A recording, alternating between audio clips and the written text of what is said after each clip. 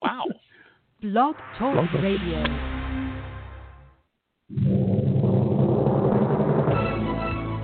This is All About Wine, the talk show dedicated to the wine industry since 2009, featuring winemaker, cellar master, vineyardist, and tasting expert, Ron.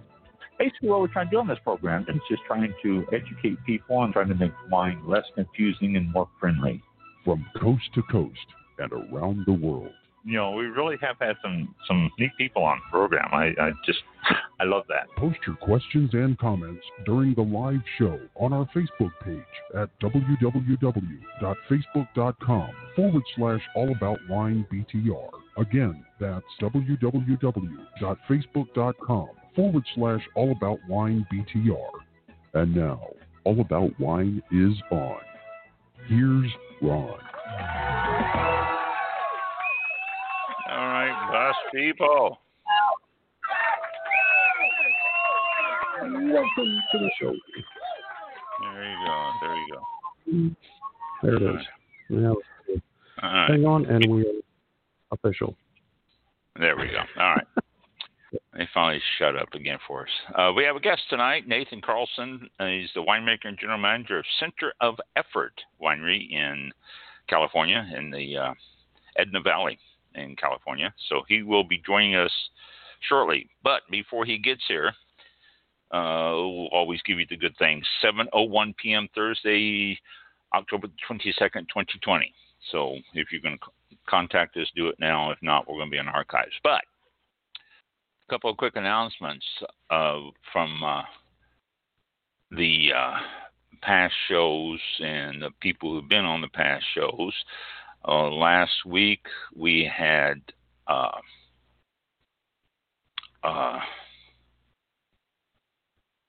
Michael. Jeez, I can't think of his name. No. Jim Loughran? Jim. Oh, Jim. Yeah, Jim. Jeez, I had a blank on his name. Last week we had Jim on the program, and Jim has been promoting us big time. He's put us on his site. He's been telling people about us. He's been doing all sorts of stuff and letting people know about all about wine and everything. So thank you, Jim. If you happen to be listening to this show, we do appreciate the shout outs and all that stuff there. That was very nice of you. He's put a lot of stuff up, 6 or 7 different posts. Our guest tonight did the same thing. He maybe 30 minutes, an hour ago, posted, and he's looking forward to it. So thank you for that, and for making our post for tonight too. Thank you. Oh, I didn't see that one yet. I saw Jim pop up a couple of times there, and then we've got some other guests coming up in November. I have been talking to some people over the last few days, actually, and we have November 15th guest, and I think it's 15th. I don't have my calendar in front of me. Where's my calendar? There it is. We have a guest coming up on November 12th and one on the 19th.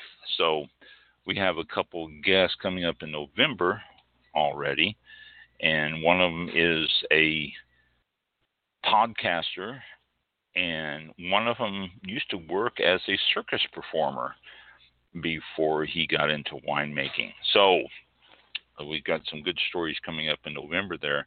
And next week, we are doing our Halloween show. We have missed that in the last couple of years, but we used to do Halloween shows and Halloween months all the time in October, and we got away from it for some reason. But we are scheduled a Halloween show next week. Joy Neighbors will be joining us again. She's been a guest in the past during our Haunted Month, and she'll be joining us again. So tune in next week for your Halloween show. Looks like we might have Nathan sitting there waiting for us. Let me go get him. Hello, Nathan. Welcome to the show. Hey there. Really nice to be with you guys. How are you? Hey, I'm doing great. How about yourself? Yeah, we're a little tired and sticky from harvest out here, but we're doing well. Yeah, I was going to say, you you are finished with harvest now, huh? You're not at the end? Well, we have a little bit of Grenache still on the estate that will probably come in late next week. We're going to pick about 3 tons of it tomorrow, and then the balance of the block later in the week. And then we do some winemaking for clients as well, and we have a bit of fruit for them as well. Oh, okay. Yeah, I was noticed that you do take care of other people besides yourself, so that has to keep you busy just doing that. So that's yeah, it does, and it will probably be busy up until about Thanksgiving, just with the press offs and all the work that kind of follows up after harvest. Yeah, it gets quite hectic. I know. It's talk to people and it's always nice to get someone on during harvest because it can be a very numbing time for you out there. I understand that. A lot of questions for you. You're from a winery called Center of Effort. I'm going to let you explain, to start with, where that name came about.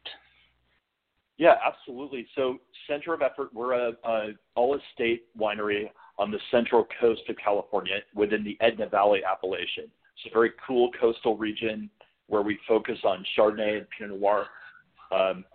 Center of Effort, the name itself, was chosen by the owners, and Center of Effort is a term in sailboat racing. It's a point within the sails where the forces of the wind come together and move the boat through the water.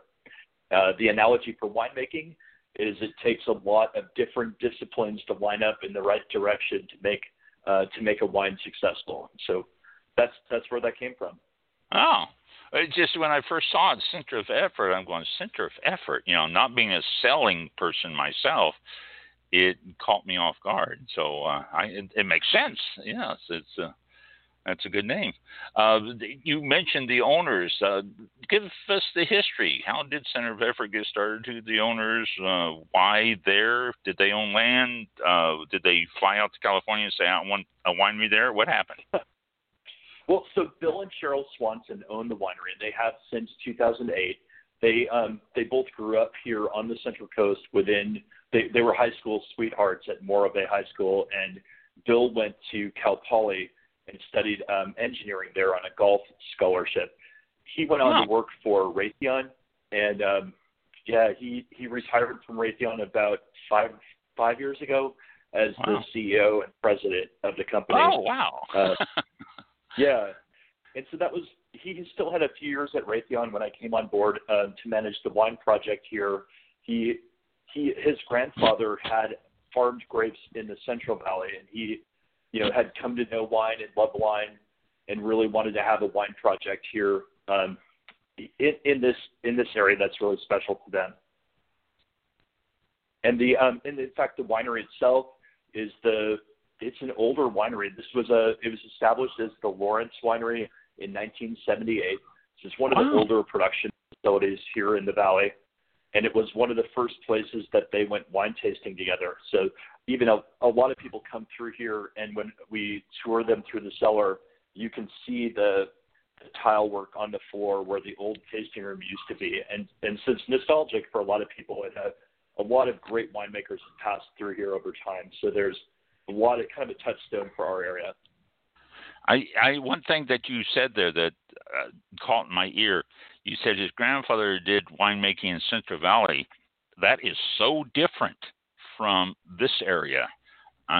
It just seems like night and day. The Central Valley being so hot, and all the Central Valley stuff, and then getting on the coast like this, it's such a difference. Yeah, I think that it was I think it's the draw of the agriculture, and I know Bill has talked about good memories that he has of his grandfather kind of gathering everyone, the whole family together, and that he made his own wine. Primarily, I believe it was a table grape vineyard, but he would make his own wine. And in fact, I have in my office the name of when he packed his table grapes, it was called Full Sail. And in fact, that's the name of one of the business entities that we have. And I have one of his old packing labels as a framed up piece in my office as well. So it's definitely that agriculture runs really deep in in the ownership. It sounds like it does, yes. Just I looked through the website and all that. There's a couple of neat pictures there.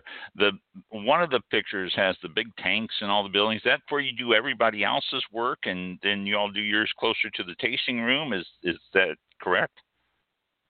Yeah, I mean, I say everybody else is all the other. Yeah, I would say that we're about 5 to 10% of the total production of the winery in a given year, and a lot of our scale winemaking is very, very hands-on. Whole cluster fermentations are part of it. We are sorting every cluster and berry that comes through for center of effort.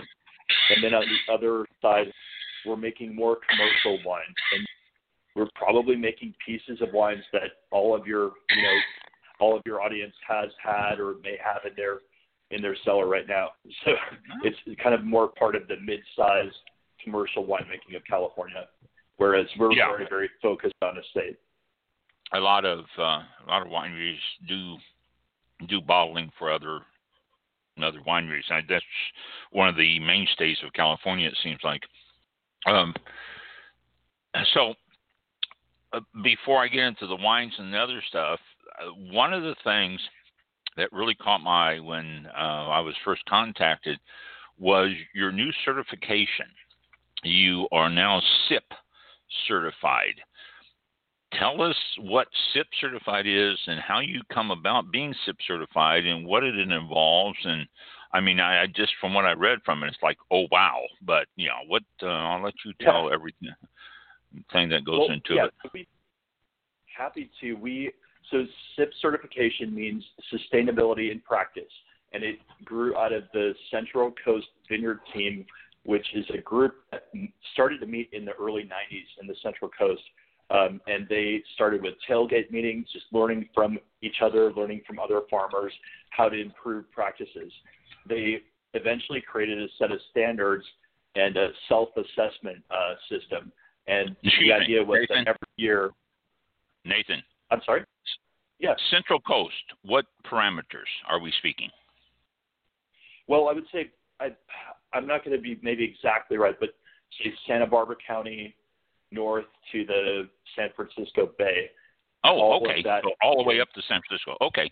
I just wanted a rough parameter. Yeah, it's a pretty big appellation, but the heart of it is really probably Monterey and Paso Robles and Santa Barbara County. Like that, that is probably the bulk of it. Okay, sorry to interrupt. I just wanted to get a perimeter there, Yeah, perfect. We that group created the set of standards and a self-assessment system, and it was probably in about 2010 or 2009 that they came out with an actually audited program. And so now, every year we are audited by a third party. They come in and look at how we have, largely it's how we keep records on our practices in the vineyard. And so there are sections that include, looking at what kind of measures we're taking culturally to prevent disease, whether we're farming under best practices, and if we're farming at an economically sustainable level as well. So we generally are looking at what blocks are in decline and need to be removed or replanted. Are we growing varieties that make sense for the area? There's a big part of it that looks at how we treat our community, our employees, and so it's interesting that there's a really human element, there's an environmental element, and there's a financial element as well. No, go ahead. I'm sorry. The new certification that we just attained.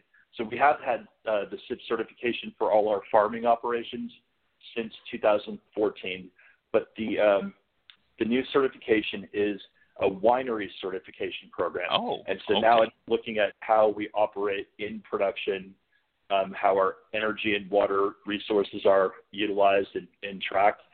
And so we are the first custom winemaking facility. So as we make wine for other businesses, we're the first custom winemaking business that has attained that certification. Wow. Well, congratulations. That is quite a coup, it sounds. But I noticed it's the little paper says here that the rules called the standards require a measurable, holistic set of practices addressing habitat, water, energy, soil, recycling, air quality, packaging, pest management, social equity, and business management. It seems like that would be a full-time job, just trying to address all those things there. You'd be surprised, but if you're running if it's a well-run business, you're thinking about most of those things anyway. And just putting metrics in place and goals in place, it really can help you to. I think it actually has helped me to get my team behind this. Like when we make this a mandate or that this is a focus of the business, I have them come to me with really good ideas that we can implement too, and things we may not have thought of before, and so it's really helpful. I think it's helped us to get stronger and tighter and have a good focus. So that would make sense. If everyone gets on board with it, then it would be a team effort and would make it easier for everyone involved. Okay? Is this organic? Is this biodynamic? Is this anything close to that?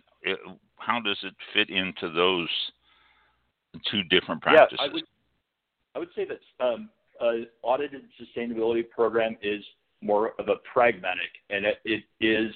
You certainly could be organic or biodynamic and still have a SIP certification as well. We do not carry an organic or a biodynamic certification. In our climate, we're very near the ocean. We're 4.5 miles from the coast and very foggy kind of growing climate. Organic is really difficult. And so we could farm organically, but it would require probably 4 or 5 times the application of mildewcide that we do right now. It would use chemicals that are harder on the environment, my soil, and my employees. So we choose to use really targeted techniques and a lot of cultural techniques, opening up the canopy to let a lot of air circulation get to the clusters rather than just spraying sulfur every week. Right, yeah. And notice you were close to the coast, and I was thinking about mold, and it has to be a problem there, especially with Pinot Noir and their clusters and stuff. So I did notice, though, that you mentioned somewhere I read that you have the animals in the vineyard, which sounds biodynamic, and some other things that you mentioned. That's why I was thinking, is this biodynamic? It sounds like some of the practices are right there. Yeah, we're not. And I've actually made a bit of a study of biodynamics. I love to garden, and so I've used preps in gardening, and I've worked with a group at California Polytechnic State University has kind of an experimental farm where they were doing quite a bit of prep making. So I'm interested, but I also trained as a scientist. So I studied marine biology initially, and I think that there's probably a lot of things that have an effect, but maybe the biggest effect is that maybe biodynamics makes you listen a little bit closer to what's happening and spend a little bit more time understanding your site. And I think that we already do that, and we're trying to use methods that make sense. But certainly we are farming with cover crops that make sense for what we're trying to attain with the soil fertility. We have an insectary block where we're actively promoting positive insects that can compete against the pest insects that we have. We're establishing a wildlife corridor right now to help kind of keep the deer that are predators of our property over on their side of things. Yeah. Oh, a constant battle. Yeah, the deer, the gophers. We're all of these things. But we just actually finished painting the new owl boxes that we're putting up. We try to put a few new ones up every year. And this is about the time that the owls are going to be looking for a new nest site. So we're going to get those up this week. All those things are helpful, Right. Well, like you say, biodynamic is just really understanding nature and the nature's impact on your vineyard, and you all seem to be doing that now anyway. So anything short of just having a certification saying you are now biodynamic, it sounds like you're almost there as far as the understanding of the correlation between nature and your vineyard and the people working it. Yeah. We have neighbors that are farming biodynamically. Do you? They're making great wines. Yeah. No, they are popping up more and more. When we first started to talk about biodynamic on the program here, it was like 8-9 years ago, and it was hard to find anyone that did biodynamic farming, and now they're popping up everywhere. It's exciting to see it happen, So, but no,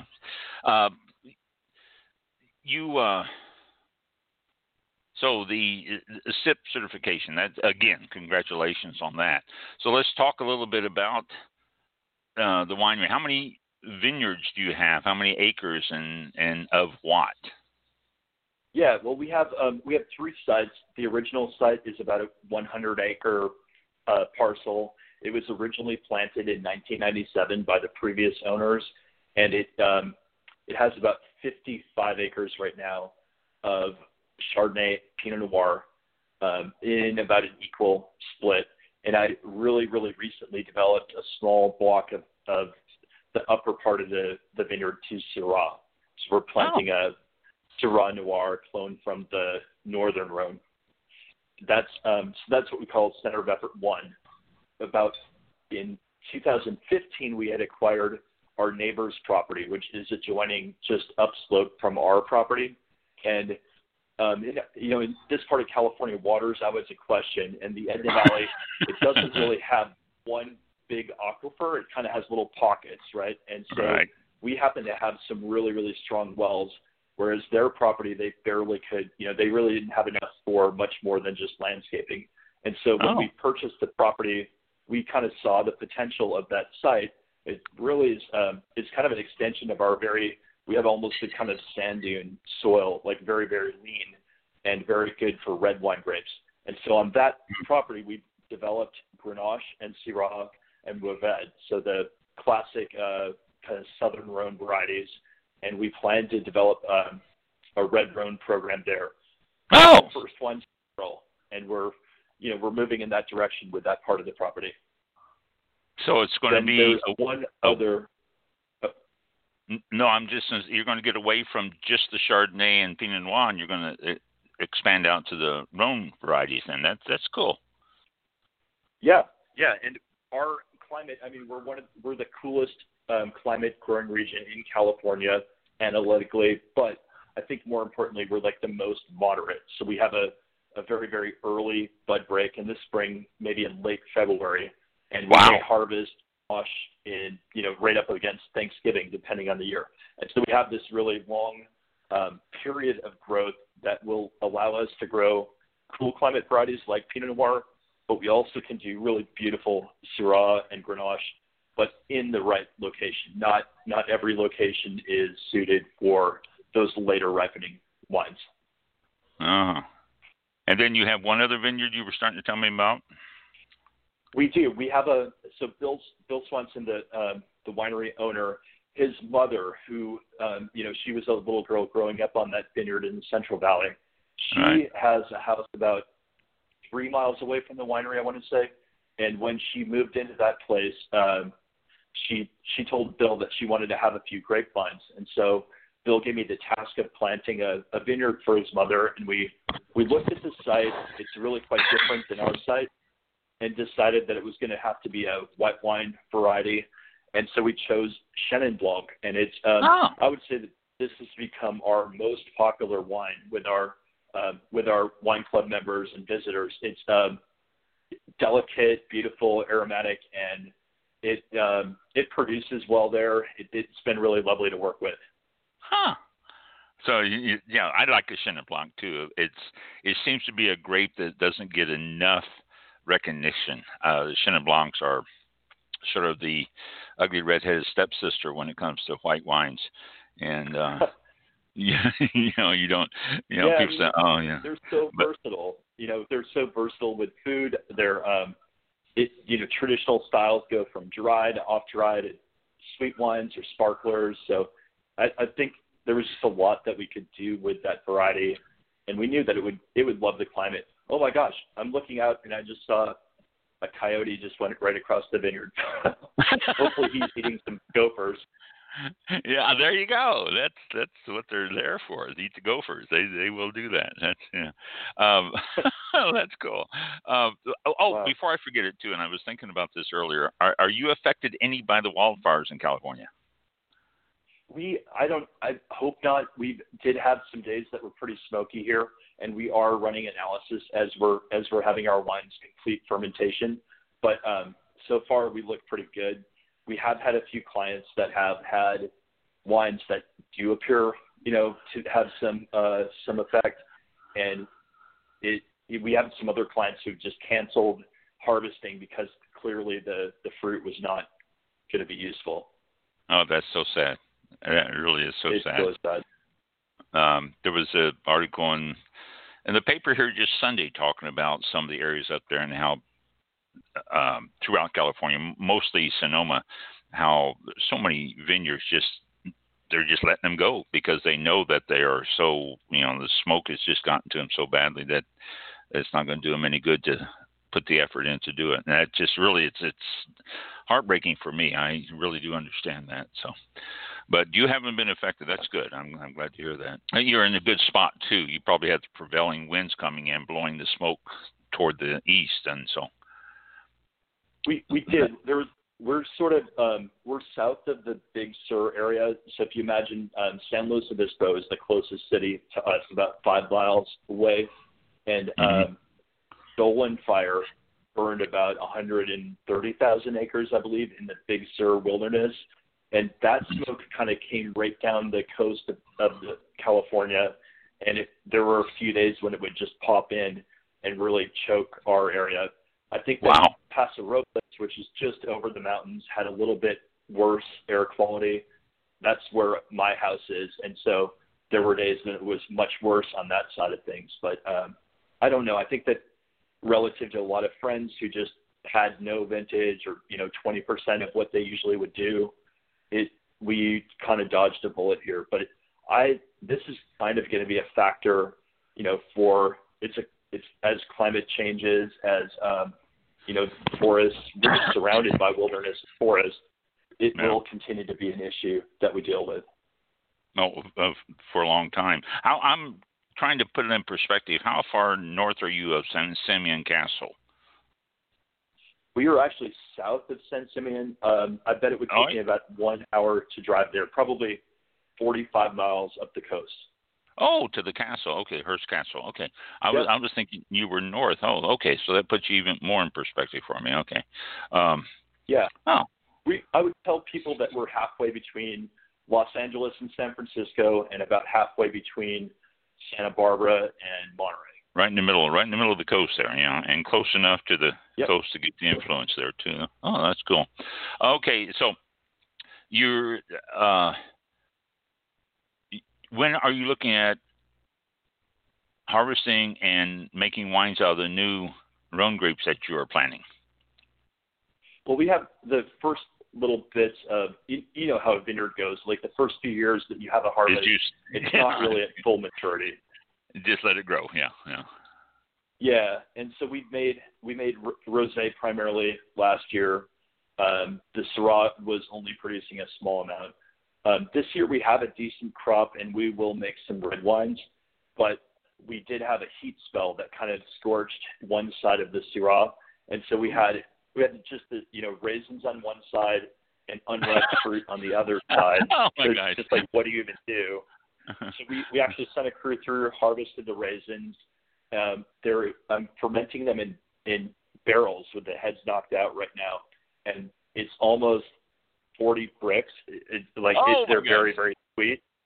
So I think we have a dessert wine on our hands, and as the ferments have started, they just smell really exotic, like kind of chocolate and pipe tobacco and rich ripe cherries. So I think we might have something really interesting.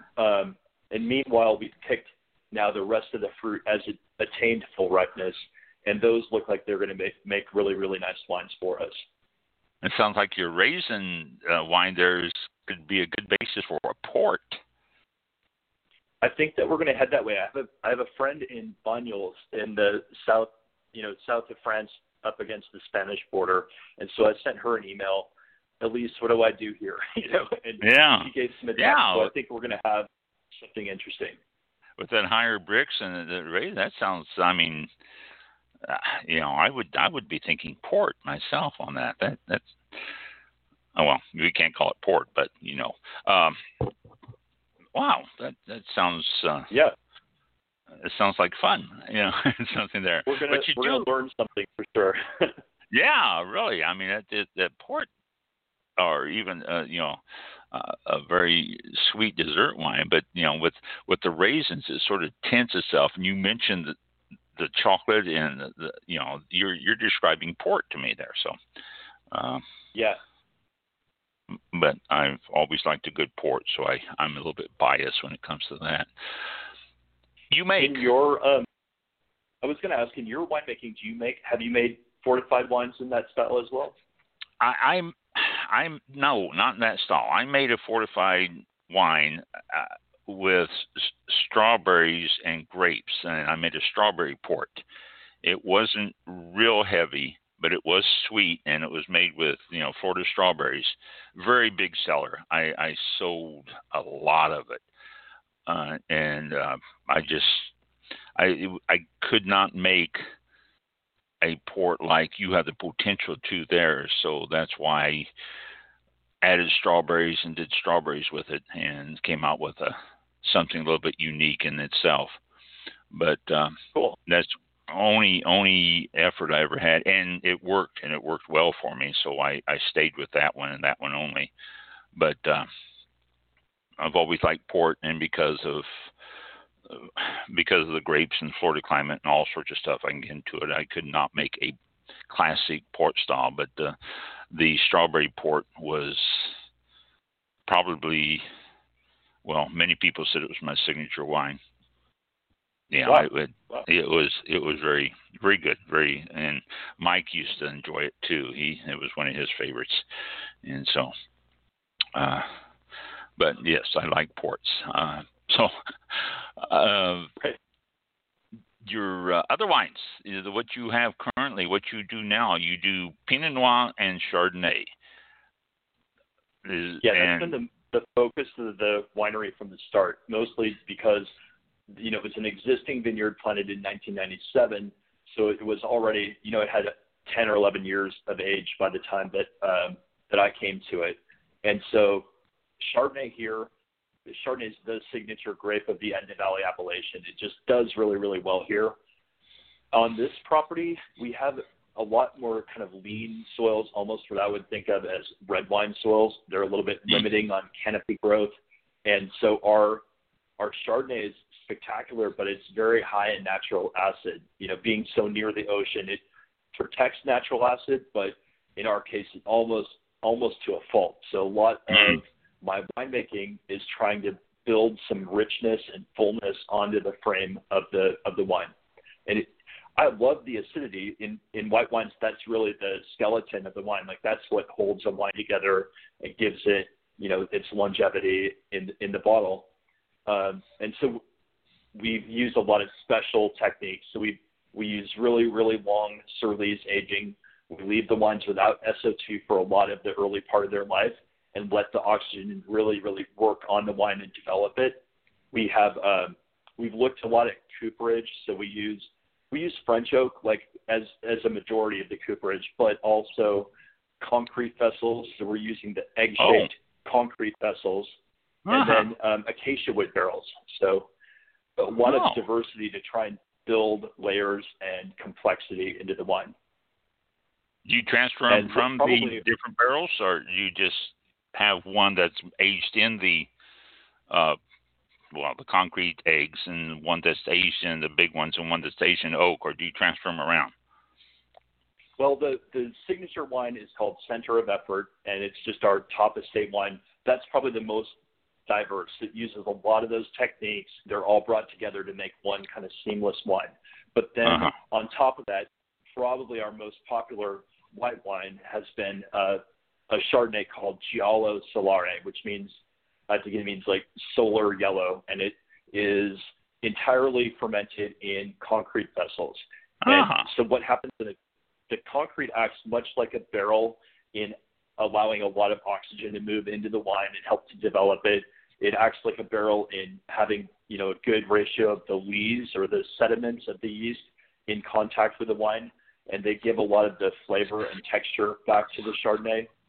And yet it leaves the fruit completely pure. So there's not any overlay of oak, and they're really beautiful wines. It shows like this white peach, the kind of tangerine citrus fruit character that we have in our Chardonnay here. And they're beautiful wines. I love that wine.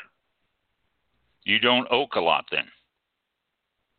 We've gone further away from oak as the concrete has become a bigger part of our program.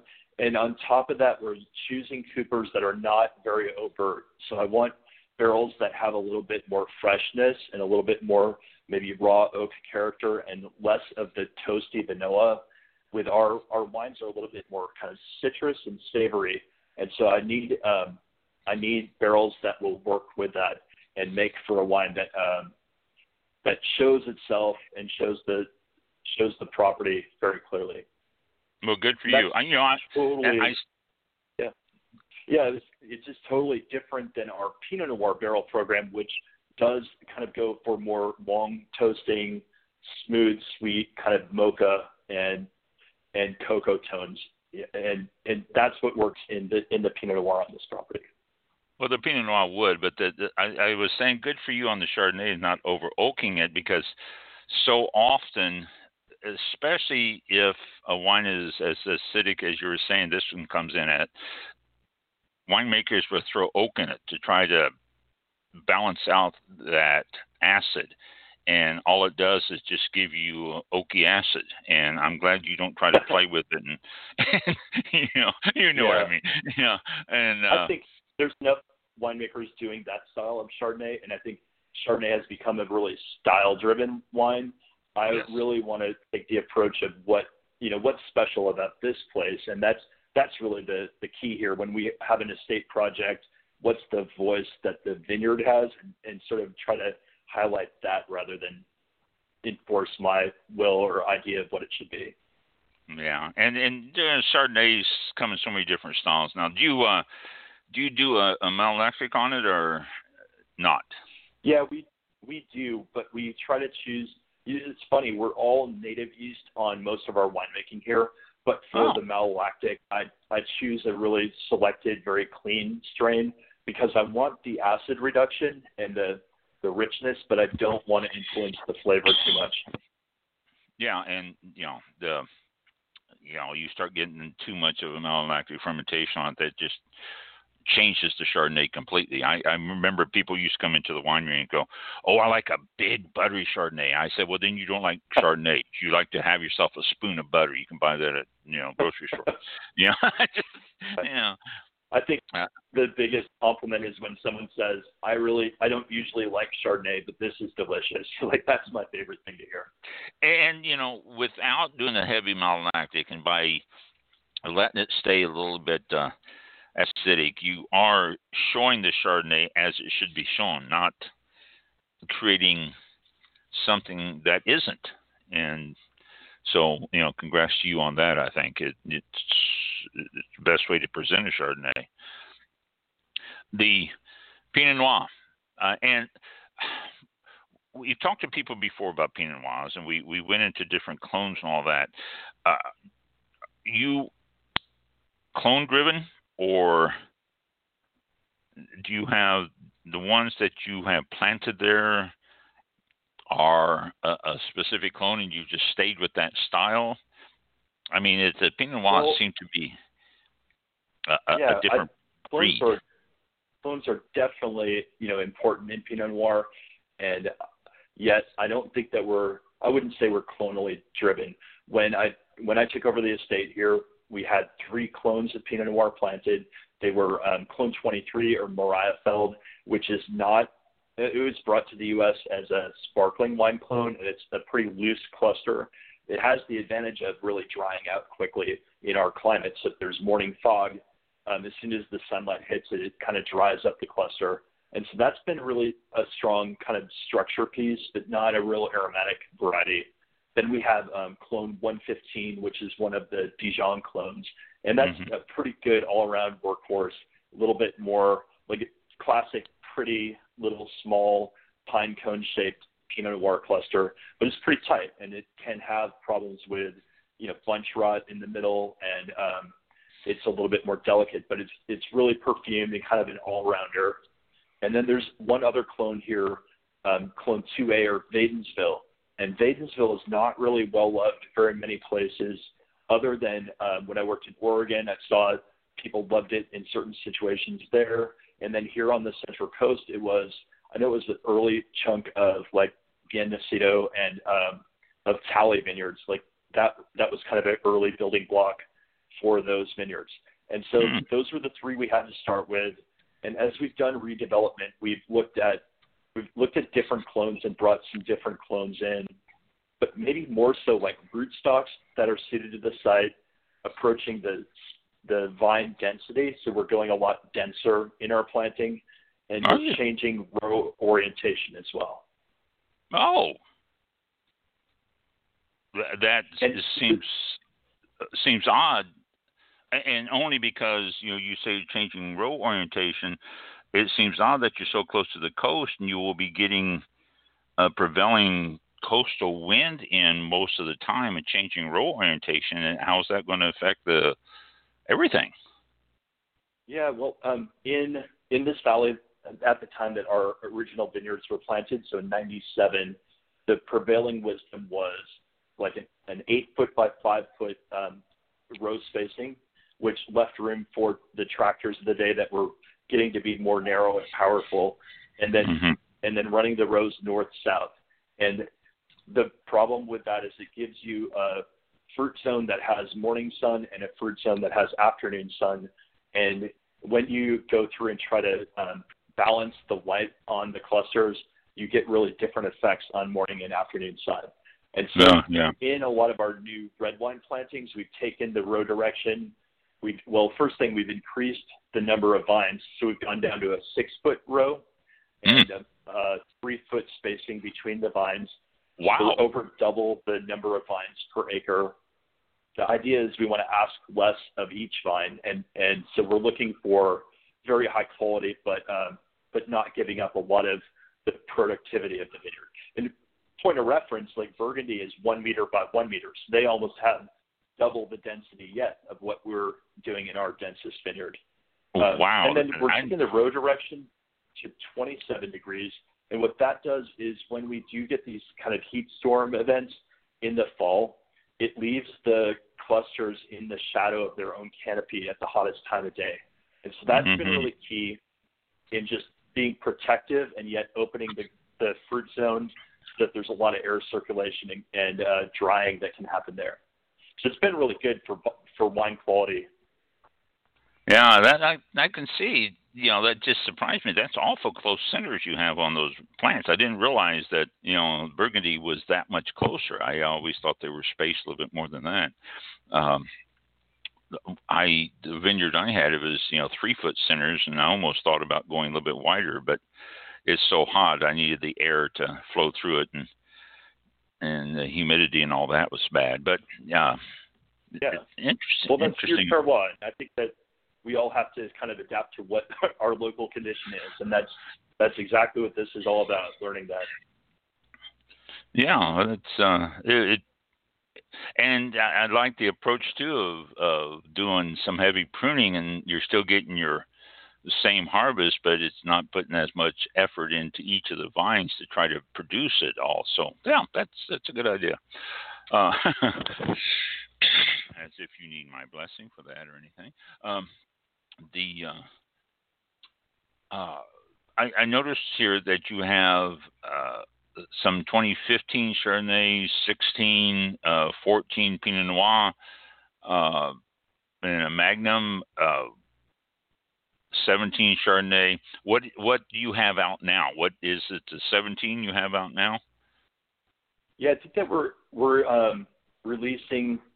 Let's see, the top one, the center of effort. We'd like to hold it in the cellar for a little bit of time, with the high natural acidity. The wines just kind of unwind a little bit slowly. The top wines are 20 months in élevage before we bottle, and so they've already had a little bit longer time than most Chardonnay and Pinot Noir. So we're rolling out 16 vintage right now, with the effort, effort is sort of our second wine, kind of our everyday wines. Those are the 2017 vintage currently, and then we have a number of special bottlings that maybe I think we have some 2015 and 16 wines. There may be a 17 here and there as well. So it kind of depends on where the wine needs to release.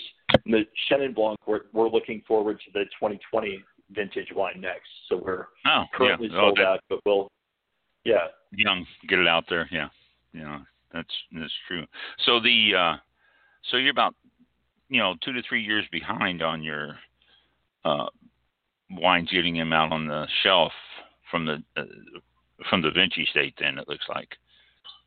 Yeah, I mean, I have 2019 wines right now in barrel that will be evaluated in January and bottled in April, and we wouldn't expect to release those for at least another year. So we'll be through the 17 and the 18 wines before those hit the market. Oh, okay, very good. You told me all about the Chardonnay and the taste characters and all that, but then we started talking about the clones on the Pinot Noirs, and I didn't give you a chance to talk about the characteristics and all that of the Pinot Noir. How do you make your Pinot Noirs? What are the characteristics? What are you looking for? Yeah, well, our estate, it's mostly an old sand dune that was laid down by the ocean long ago, and so you can imagine trying to grow anything in sand. It's it's pretty limiting in terms of vigor, and so there's a lot of sunlight exposure and a lot of concentration in our fruit. So I would say, like, where our Chardonnay kind of comes off as, Chablis acidity with California fruit, the Pinot Noir is pure California. It's the Pinot's really wants to be rich and kind of big, bold, dark in color, which is not always common for Pinot Noir. And so a lot of in Pinot Noir, a lot of it is going against just a straight fruit-driven wine. I am doing a lot of whole cluster fermentation, native yeast, and using oxygen to let the wine develop as well. But with the aim of having a balanced, I want a wine that has fruit character and some oak as a part of the wine, but also herbal and savory, kind of all in balance.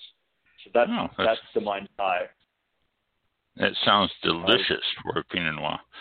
I like a good Pinot Noir. Do you use just one vineyard for your Pinot Noir? I mean, like your 2017 Effort Pinot Noir, is that a single vineyard vintage, or do you do any blending from others? Well, no, it's all estate. So we grow it all on this property.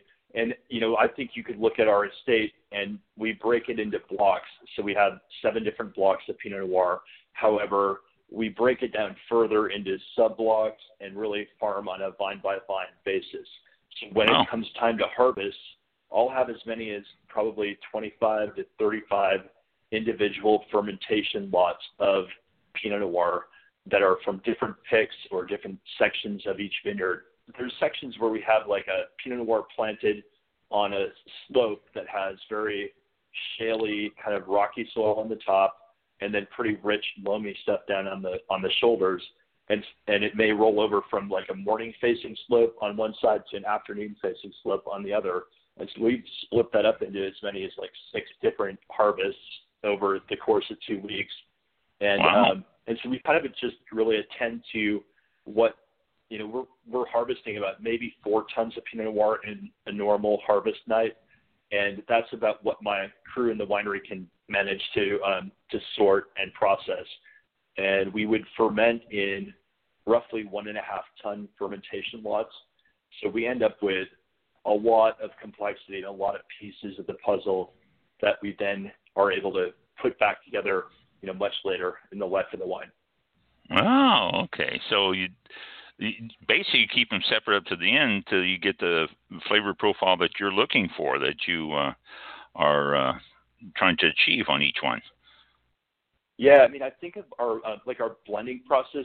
It starts out pretty subtractive. So we'll start to do triage tasting early next year of the new wines, and as things just aren't working, they won't progress in our top program. And then as we get to the end of next summer, we'll select the top wines that we want to hold for making the center of effort bottling. We'll put those into the cold cellar and hold it over winter. And then in January we'll come back, and this is when we start the additive process, where we choose what's going to be the core part of the blend, and then we look at the pieces that can add some nuance and some layers to that blend, and we'll get to what the final wine will be. And so it's a long process, and we get to know the wines really, really well by the time we get all the way to the end. Oh, you have to. You can't just expect one to be the same year after year. I mean, when you start to evaluate them, do you keep some of them that aren't oaked, or do you oak all of your Pinot Noirs? I'm just looking at something here. Do you keep anything that is unoaked for blending purposes, or do you just flat out oak everything?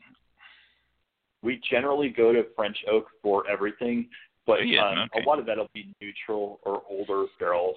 We have recently started to experiment with holding Pinot Noir in concrete vessels as well. And so we had just our first full year of watching that. It was really interesting. The wine was quite different in how it progressed in the concrete. And I think that we saw kind of a greater aromatic range in concrete than we did in the same wine in barrel. So I think we learned a little bit. We'll incorporate that eventually. Yeah, that sounds like a nice approach to Pinot Noir, something a little bit more aromatic as opposed to the oak. Not that I'm not a fan of oak, but it just sometimes I think oak is overused in different wines, and so I hate to see it destroy a good fruity wine by oaking it, because the book says that wine is supposed to be oaked, and it just drives me crazy. So. Yeah, I can agree with that, sure. Yeah, this is the way I go. Well, Mike, do you have any questions? Anything for Nathan here? Anything that you've observed you want to ask him while we were going through this? No, I'm good so far. I've just been taking the usual notes. So yeah, everything's good. Thank you. Please, I appreciate it. Nathan, you're in the Edna Valley AVA, right? We are. Okay, and which is part of California, and is that within the Central Coast AVA also? Yeah, it is. You can think of if you're traveling up the California coast, say if you're leaving Los Angeles, you're going to go through Santa Barbara wine country, so that would be Santa Rita Hills and San Ynez Valley, Santa Maria Valley. And after you cross the Santa Maria Valley, the Santa Maria River, you'll enter San Luis Obispo County. And Edna Valley is just basically just kind of tucked in from the ocean, right by the city of San Luis Obispo, which opens out at Morro Bay. And then if you go up over the coastal mountains, just 20 miles, you're in the Paso Robles appellation, which is known for very big, rich, heavy reds. So we have this in our region. We have kind of the best of this coastal, really aromatic, lighter style wines, and then you have really rich, full red wines just over the hill. Yeah, Paso Robles. We've talked to a couple of wineries, Paso Robles, recently, and they're big reds and big Pinot Noirs and stuff like that. They have the heat, and they play it to the max on it when they do those. Is there any other wineries right around in the Edna Valley AVA, or are you the only one? Oh no, there's probably 20 wineries here. Historically, like Edna Valley Vineyards was the most known winery in this valley. It was a partnership between the Niven family, who planted the Paragon Vineyard, and then the Chalone Winery, a really famous Pinot Noir producer. And so that kind of was one of the early anchors of our valley. It kind of got a lot of renown and sort of drove the planting of a lot of Chardonnay here. And then also Chamisal Vineyards was an early player, and they still make beautiful wines. But also like Alban Vineyards, one of the most renowned of the Rhone, the early kind of Rhone proponents in the area. They're located really near us as well. There are 20-ish wineries here in this valley, and a lot of other wineries further afield use some grapes for their wines as well. Oh, wow. I didn't realize how many. I lived in California a number of years ago. I used to go up and down the coast and be in the wineries, and, Paso Robles and different areas. And the valley, I think, had 2 wineries when I was out there in the early mid-'70s, and Paso Robles had like maybe a half a dozen. And it was just, last time I was out there, a few years ago, it was just like, oh my gosh, look at this. I just like everywhere there was wineries. And that surprised me when you said there's so many of them there in Edna Valley, because I only remember 2 or 3 of them when I was there in the mid-'70s. So everything grows up. Give me information on membership to your club. Give me how to contact you, Facebook, emails, phone numbers, how to get a hold of Center of Effort Winery and Wines, just all the stuff so that the listeners out there can add Center of Effort Wine and your new SIP certification wines onto their list of wines to purchase. Give me all the stuff you can. For sure. It's fairly easy because almost all of our social media and our website address is just COE Wine. So COEWine.com will take you to our website. I think at COE Wine will show you Instagram or Facebook. And it's a great time to kind of look at what we've been doing, maybe at our Facebook page or on Instagram, because my team has built a whole series of videos. So it's a little video series we've been releasing every Friday called Harvest Up Close, and it takes you through all the steps of harvest, like a lot of the decisions that we make from night harvesting out in the vineyard, the way that we do our fermentations in Pinot Noir. I know that we're going to have a Chardonnay video coming up pretty soon that'll show the concrete eggs and the fermentation inside. So we've had a lot of fun doing this, and I think it's, especially during this time when it's hard to kind of travel anywhere, very far afield, you can kind of just see what's happening here in wine country and what, the thought and craft that goes into what we do. Is those archived so people can go back and check the old ones? Yeah, they are. I think they're on a Vimeo page or something like this. I'm not the most tech savvy on that, but Press and Media. That's the page they're on. Do you have a blog or anything like that anyone puts out of there? We haven't done that. I'd love to. I'd love to write, but I just find that it's really hard to commit to it. On a regular basis. I think it's something that maybe we're doing a video version of that right now, and hopefully we'll keep that going. There's certainly a lot of topics to address, and we are going to, as we're developing our insectary, we are planning to have either an Instagram page or a website so that people can kind of see pictures of the plants that we're planting. They can see the beneficial insects that we're hosting there, and hopefully we'll have some families of owls that move into our owl boxes. So the intent would be that we're going to kind of showcase a lot of our sustainability actions and just I think that people don't realize just how much nature and how much interconnectedness there is in a vineyard, and it's even good for us just to take the time to notice it and show it to people as well. As a case in point, oh wow, there's a coyote running across the vineyard. Well, yeah. yeah, there's a good example. Yeah.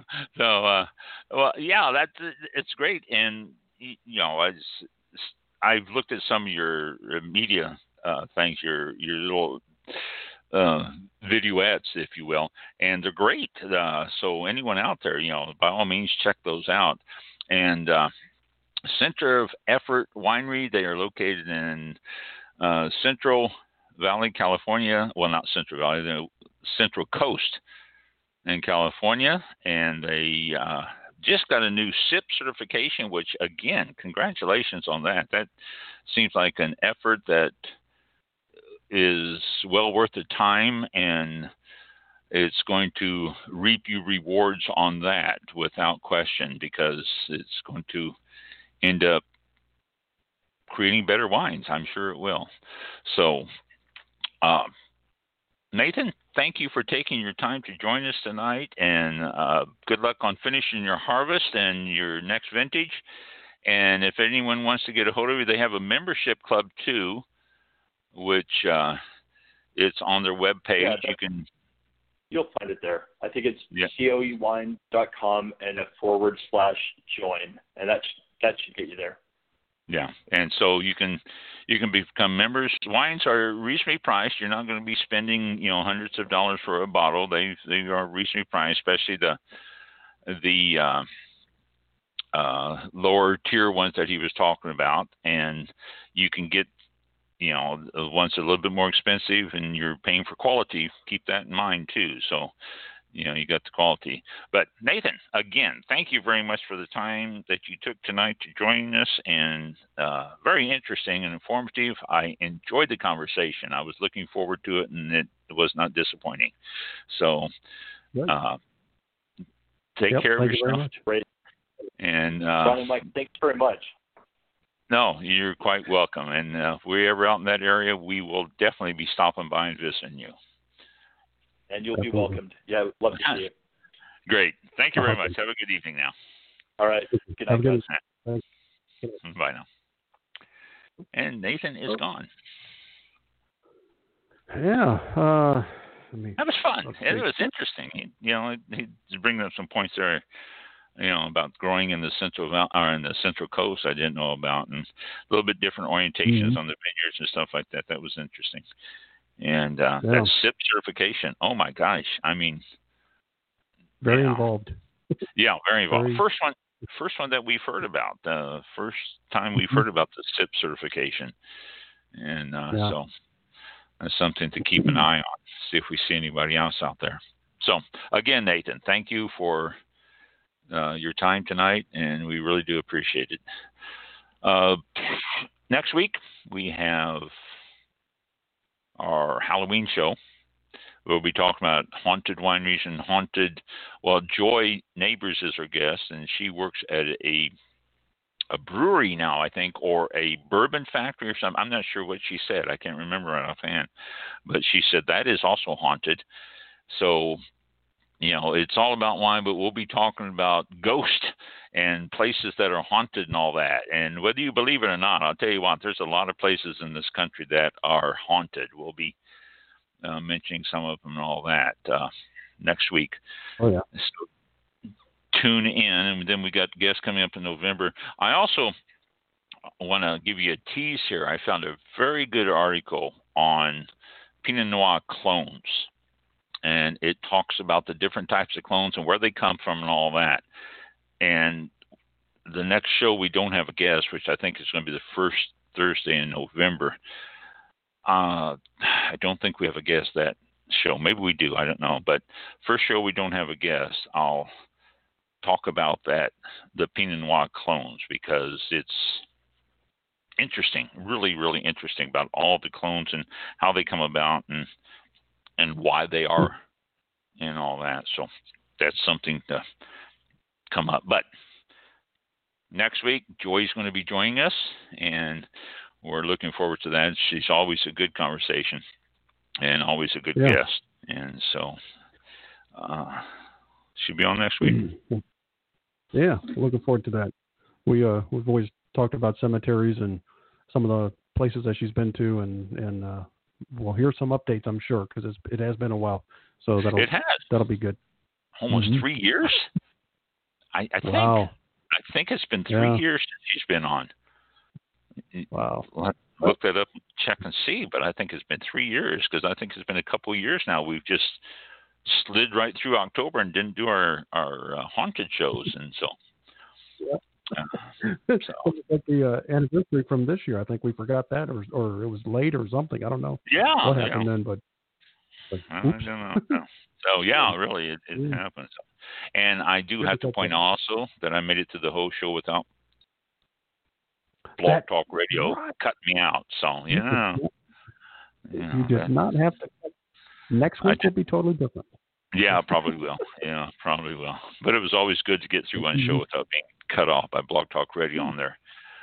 It's fantastic. I just realized when you said it, I go, oh my gosh, you didn't disconnect or anything. Yeah, I was on the whole show. Good. So that's it. And we will see you all next Thursday, October the 29th.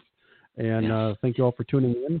Have a great week. Be safe and enjoy it. Thank you to Nathan Carlson, and it was very enjoyable. We'll see you all. Thank you. Yes, we did. Thank you.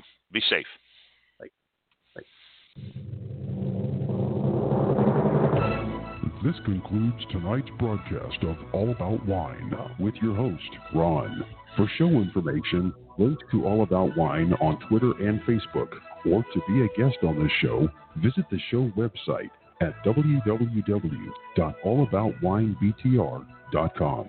Archived shows are available for download on iTunes or on our show page at blogtalkradio.com/allaboutwine. Thank you for listening. Drink responsibly, and we'll see you next time on All About Wine.